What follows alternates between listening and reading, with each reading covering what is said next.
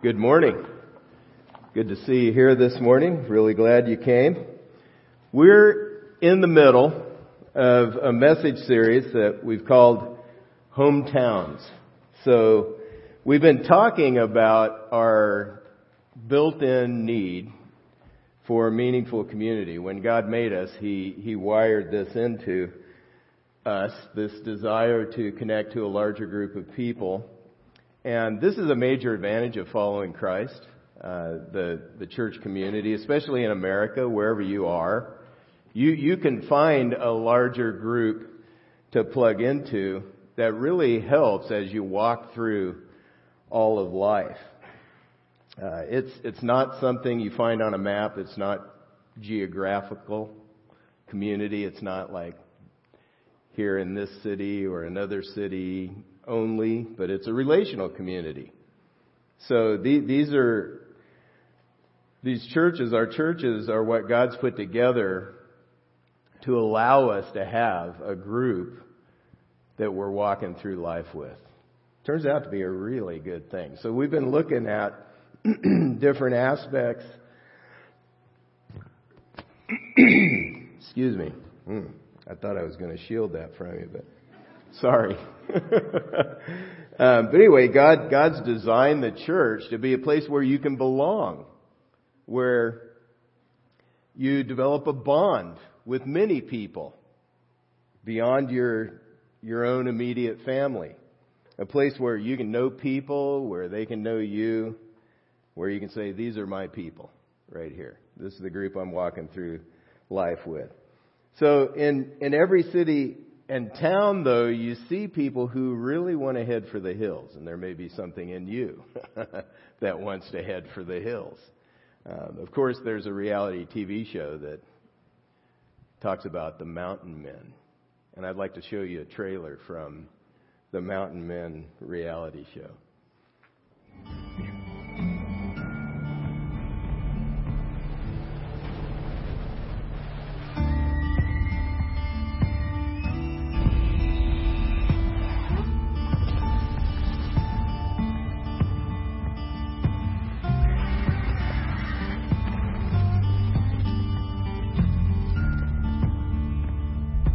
America's mountains are a natural barrier.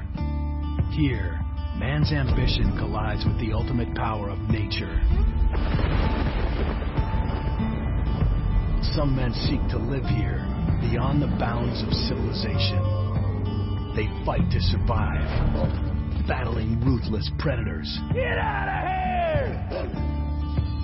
And relying on ancient skills to feed, clothe, and sustain their families.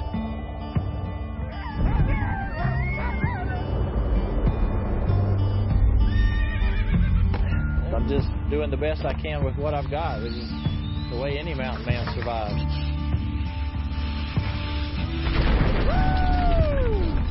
From Alaska's northern range. The drop for me is there's no one else here. It's just wild country. To Appalachia's Blue Ridge Mountains. From Maine's Great North Woods. This choice of going out into this mountain man life is a dream. To Montana's Big Sky Country. Well, you don't come across many mountain men anymore. I'm a survivor. The last of their kind. To live freedom, to live independence. I'll be a mountain man till the day I die. You have to come through me! They are mountain men.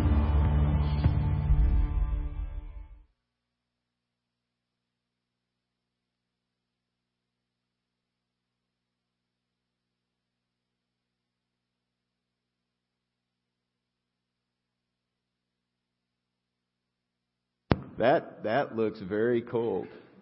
So I don't have. I grew up in the city. I have no skills for survival. Yeah, I'm like I go to like the nearest restaurant to grab my food. So I don't know about that. But the statements of the mountain men uncover some of the reasons they've done it, and I don't know if you can make them out. The draw for me is there's no one else here. It's what one of the guys said. This choice of going out into the mountain man life is a dream. Nightmare for me. You can live with freedom. You can live independence. There's a pull in us.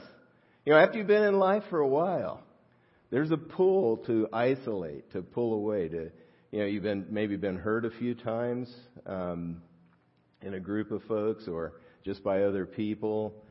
You just get busy with life. Life is just, it's going by 100 miles an hour, and you're just trying to survive and thinking about connecting with people beyond what you already have on your plate is difficult. And most of us feel the need to get off the grid every once in a while. We really do want to. We weren't made, though, to live in complete isolation. And it's not wise to do so. We have our ways in the city of finding seclusion. There's actually been studies of the architectural style of homes and how the new styles, the new ways homes are built, and there's been sort of a throwback lately, but more houses today are being built to promote isolation and privacy and seclusion, not connection. Especially the entryway, the front porch has mostly gone away. In days past, it would be common to have a porch, and you could take a stroll in the neighborhood, and neighbors would be sitting on the porch, and you could engage them in a long conversation if you'd like to. But these days, that doesn't happen. You drive in the garage, shut the door, and you're disconnected from the people around you.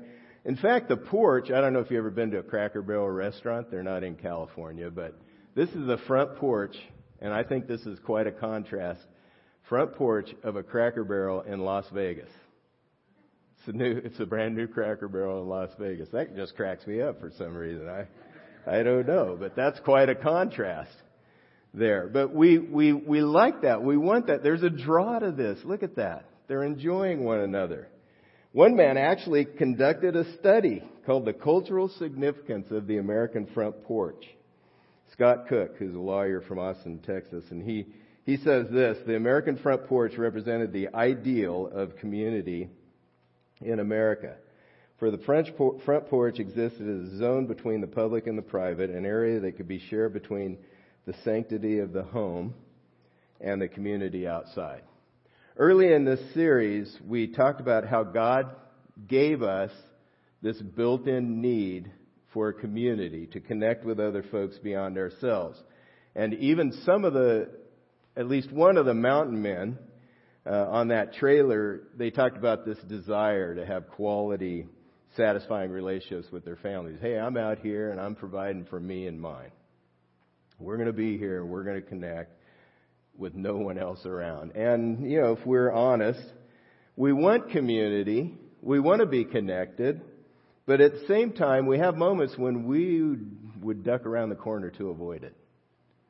We just try to dodge it. It takes a concerted effort on our part to get connected with other people. If we're going to connect, it's up to me to take the initiative. And it's up to you to take the initiative. In church life, if we don't take the initiative to connect, we never experience the blessing God intended for community. This blessing He intends to be lived out in the context of a church family, a church community. This is important because God made us to connect to a community beyond ourselves. He made us for this. We thrive. We do better in this context. Look at 1 Corinthians 12 through 13. It says, the human body has many parts, but the many parts make up one whole body. So it is with the body of Christ. This is one of Paul's favorite metaphors for the church. The church is referred to as a family, an army, and a body, the church body. How we're actually the eyes and arms and legs of Jesus. And we're here to do what He wants us to do. And so he's talking about the body of Christ, and he says some of us are Jews, some are Gentiles, some are slaves, some are free. But we have all been baptized into one body by one Spirit, and we all share the same Spirit. Paul uses the imagery of the body here to help us understand a spiritual reality. And that reality is when you decide to follow Christ, when you give your life to Christ and you trust Him with it, then He makes you a part of His body in a spiritual sense. And so you are connected from that time on to people beyond yourself. When he refers to the many parts of the body, the different parts, it's a very creative way to describe the diversity among us. We're different people with unique personalities, giftings, backgrounds, and ethnicities. But this diversity adds strength to the body as we work together to do God's will, as we work together to be Jesus' hands and feet here in this world. When the passage mentions Jews or Greeks, slaves or free, these are the strongest possible contrasts that he could have made in his society between people of national, religious, and social life. It was a stark contrast. Paul is highlighting the incredible unifying power of the Holy Spirit. When we work together in church community, Jesus doesn't destroy our distinctions, but He gives us the ability to overcome the sharp divisions that could be made by them. If we decide not to head for the hills and take initiative to plug into the local church, there's some incredible benefits. And I'm going to be looking at those all through this message today. But here's some of the benefits of being connected. Friendships and encouragement. Over a lifetime, there are ups and downs. And it's deeply encouraging to walk through the downs with others and to share the joys that gets multiplied. There is strength in walking through a really tough time with other people where you know they're behind you, they're walking with you. That strengthens you in a way that you don't find. And to celebrate with others is fantastic. I remember my son married his wife Gina, my son Thad, who was up here a while back doing the announcements, but he married his wife Gina in Texas. But it was a very meaningful time to have a reception with everyone here in California. It was a couple weeks after the wedding. And that is to have the ability to celebrate life and what the key events and the things that are going on in life is a beautiful thing. This is what God intends.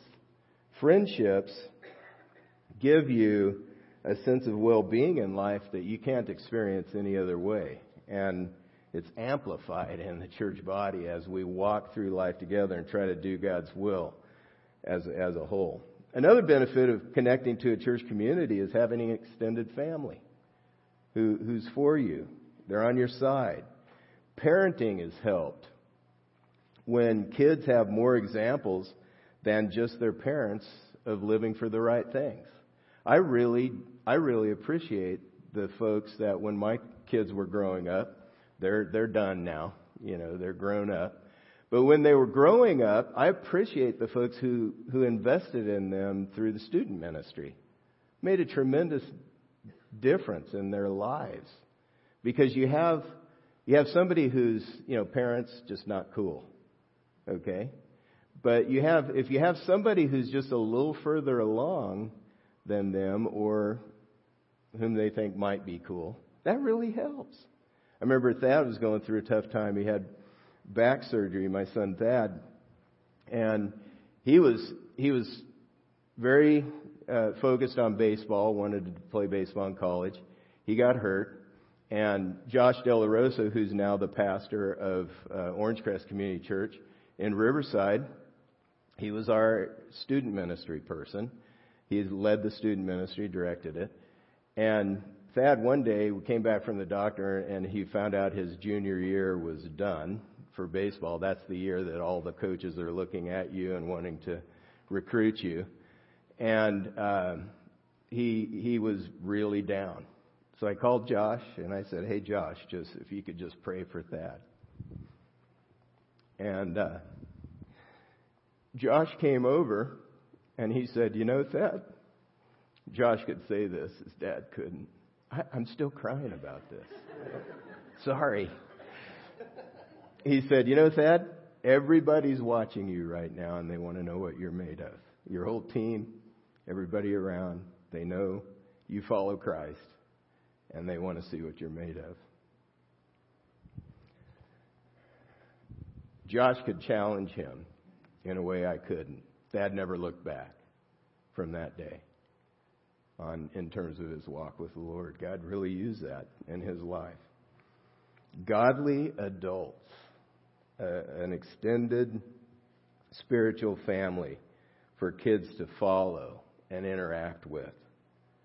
What an advantage for kids to have older brothers and sisters, aunts and uncles, so to speak, to invest in them. This is highly valuable. If you're single, you can be an aunt and uncle. You can be an older brother or sister and make a meaningful investment in the lives of the kids around here, in the lives of the families, as you help support. This is a powerful contribution that you can make. This is the value of having a hometown church community. Not geographic, not on a map, but relational. And I see this all the time here in Church in the Valley. It's a choice to stay connected to the church community.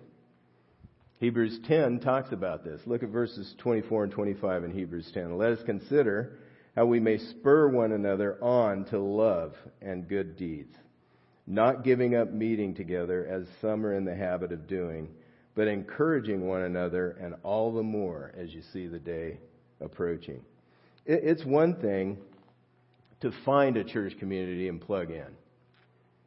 But it's quite another thing to stay connected over the long haul. The passage says, not giving up meeting together as some are in the habit of doing. In other words, don't unplug. It's so easy to do. But it's hazardous to your spiritual health to unplug from the church community. Why do you think some people give up meeting together? Past hurts and disappointments, misunderstandings, being overwhelmed with everything that's going on in life, getting distracted by what's happening. This verse is telling us, and you don't have to read too much between the lines to understand it, saying it takes initiative to stay engaged. Because a lot of people start, but staying engaged takes a ton of initiative. Here's a fall community recreation guide from Diamond Bar. And this is a beautiful piece of literature. It really is. This is what we get this in our mailbox all the time. And it's beautiful. It informs the community of the opportunities for being involved that are available. But a Diamond Bar reference, look at the second page of this thing. This is great. My favorite is Barktober. You can go to the park, take your dog, and you can have a park day with your dog. Barktober. I just think that's great. But there are several opportunities, and the city here is really good at providing the opportunities and communicating the opportunities that are available. But if you don't sign up and show up, you're never going to connect. You're never going to be involved in the community. And I'm not pitching community involvement as much as I'm saying it's the same in church life. If you don't take the initiative to connect, then you stay disconnected, and it takes initiative over and over and over again. Hebrews 10 gives some of the benefits of staying connected. First of all, motivation to love and good works. As we see others giving themselves to good, their example sparks something in us. This happens to me all the time. I'll just be around people, and they'll tell me what either God's teaching them or something that God's led them to do. And that really sparks a motivation in me to do the same, to do good. And this is one of the key resources that the Holy Spirit uses. Once you follow Christ, we talked about the new birth last week. Once you're born again, the Holy Spirit comes and lives in you. And then the way you grow in your walk with the Lord is you make yourself available to the resources that the Holy Spirit uses. One of those resources is the community of the church. If you don't connect, then you never experience the growth and the help that's there as you follow Christ. The Holy Spirit uses the examples. He uses the church body to provide a powerful motivation toward the right things. And it can go unnoticed sometimes, but that's one of the benefits of staying connected. Second benefit is growth in Christ. It's hard enough to get past ourselves and continue to connect with others. But we have an enemy who makes it a full-on battle to connect and stay connected. A major strategy in battle is to isolate the enemy, cut them off from their resources, cut them off from the other troops, and destroy them. And that's what our enemy, the devil, tries to do with us. Constantly. Trying to get us disconnected. He tries to do this. He wants to isolate us from the help that we get when we're plugged into a church community. Isolation's not wise. Proverbs 18:1 says, "Whoever isolates himself seeks his own desire. He breaks out against all sound judgment."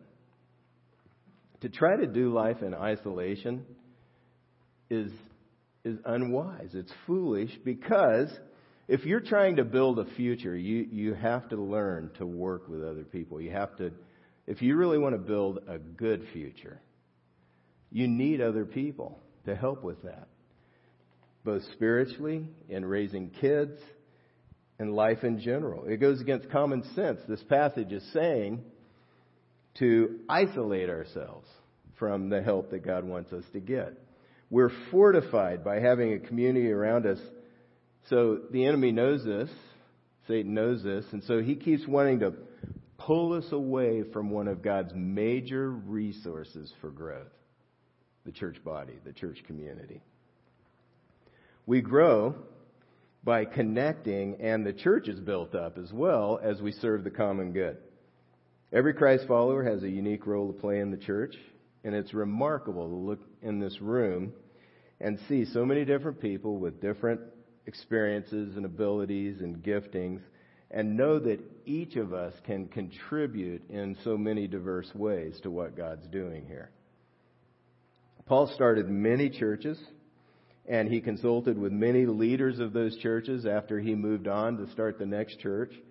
And this is what he says about using our energy and gifts and abilities to build up the church. 1 Corinthians 12. "Now there are varieties of gifts, but the same Spirit. There are varieties of service, but the same Lord. There are varieties of activities, but it's the same God who empowers them all in everyone. To each is given the manifestation of the Spirit for the common good." God, in all His intelligence and creativity, uses people in different ways. And He gives each of us a specific role within the community. The gifts mentioned here are spiritual gifts. When somebody decides to make Jesus boss, they're born again. Like I mentioned, we talked about it last week.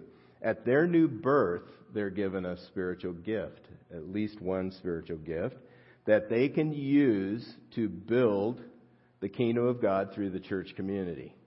This is what God does. It's an amazing thing.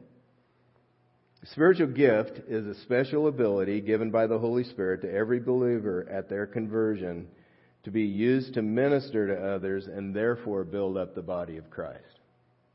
Spiritual gifts are not for personal use. They're meant for the common good. You saw this in 1 Corinthians 12.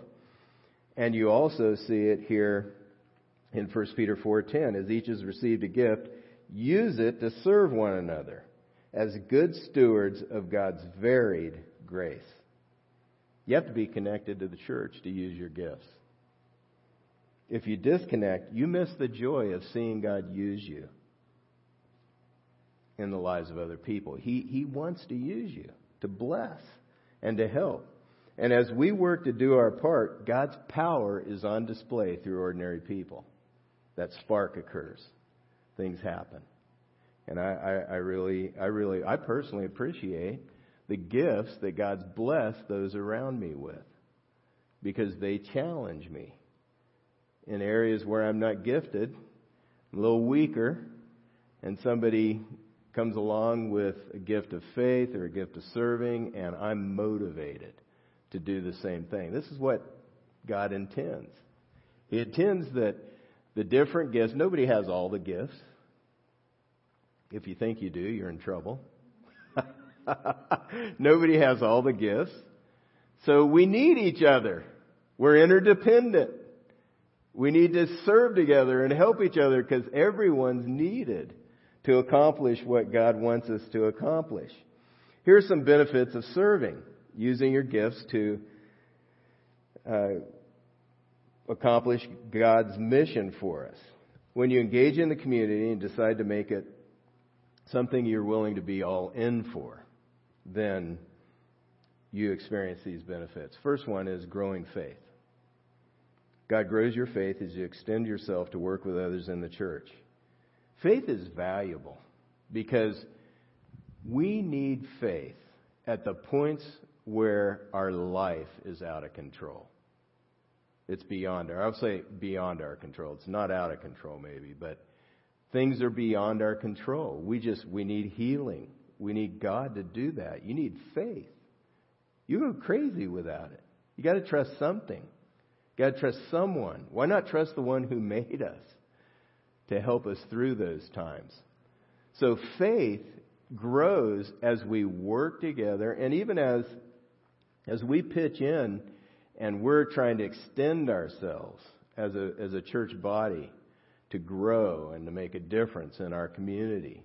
We're walking through this life and we're trusting God to provide.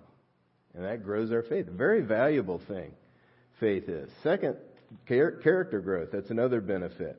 When you serve within the church, your character grows because character grows under pressure. And working together can reveal the things we need to change, the habits, the attitudes, the struggles that we need to change. Another benefit is sharpened skills. When you participate in the church community, you can learn transferable skills. Many of our members have gained leadership skills, problem-solving skills, event planning skills, and marketing that's helped in other parts of their life. This is what happens here. Another benefit is you have examples that challenge you. When we're active in the church community, we see the examples of people further along than us, and it motivates us toward the good. We also have the benefit of significant living. Overall, we can be a part of something bigger than ourselves as we do our part to contribute. Our native ambition is too small. It is. Good people, I've found, want to do something significant with their lives. And as a church body, we have the opportunity to do something eternally significant together. As people come to know Christ, as they grow up in Him, these things are eternally significant. In this message, we've looked at three major ideas: the need to connect, the importance of staying connected, and using our energy and gifts to build up the community. I'd like to take a moment to sort of locate ourselves on a map, so to speak. Occasionally I don't like to, but occasionally I use the map in an airport or a mall to figure out where I am and where I need to go, especially if I have to get to the next flight quickly. Then I'm willing to humble myself and not try to figure it out on my own. But we need the map. And on the map, what does it say? It says, "You are here." It gives you a big dot. Here's a map. This is a subway map. You really need these on a subway. You are here. And so this morning, what I'd like to do is give a map of sorts for you to figure out where you are so you can know what the next step is to take. If you're new to CIV and you come sporadically, that's where you are. That's okay. Your next move may be to come more regularly, to add a couple weeks a month or every so often to attending. If you've been coming regularly but you're not involved, it may be time to begin to serve, to use your energy and wiring and gifts to help in the church. You can let us know that by checking Helping Church in Valley as Needed on the back of your connection card. If you've been coming and you're involved but you feel disconnected, it may be time just to take the initiative to connect, to talk to somebody, to take the first step. Maybe you've been waiting for someone to take the first step toward you, and you want to take the next step toward someone else. If you're super involved and you feel burned out, you may need to let somebody know you're drowning. Don't go down in isolation. Let somebody know and sort it out with them. Maybe you're wrapped up in a lot of tasks. You love it. You're wrapped up in the tasks. You need to slow down and remember who you're serving and why you're serving and what's going on. How does this load you're carrying help move God's purpose forward in the world? Who can you talk with about this next week? If you've been around a long time and you're a leader and you carry a lot of responsibility in church, you may need to focus on encouraging those around you, taking a little inventory and seeing what people need and how could they be encouraged, and consider how to make more of an investment in the folks around you. The good news is, wherever we are on the map, we can take the next step. Initiative, though, is required to get connected, to stay connected. I encourage you to think through, where am I?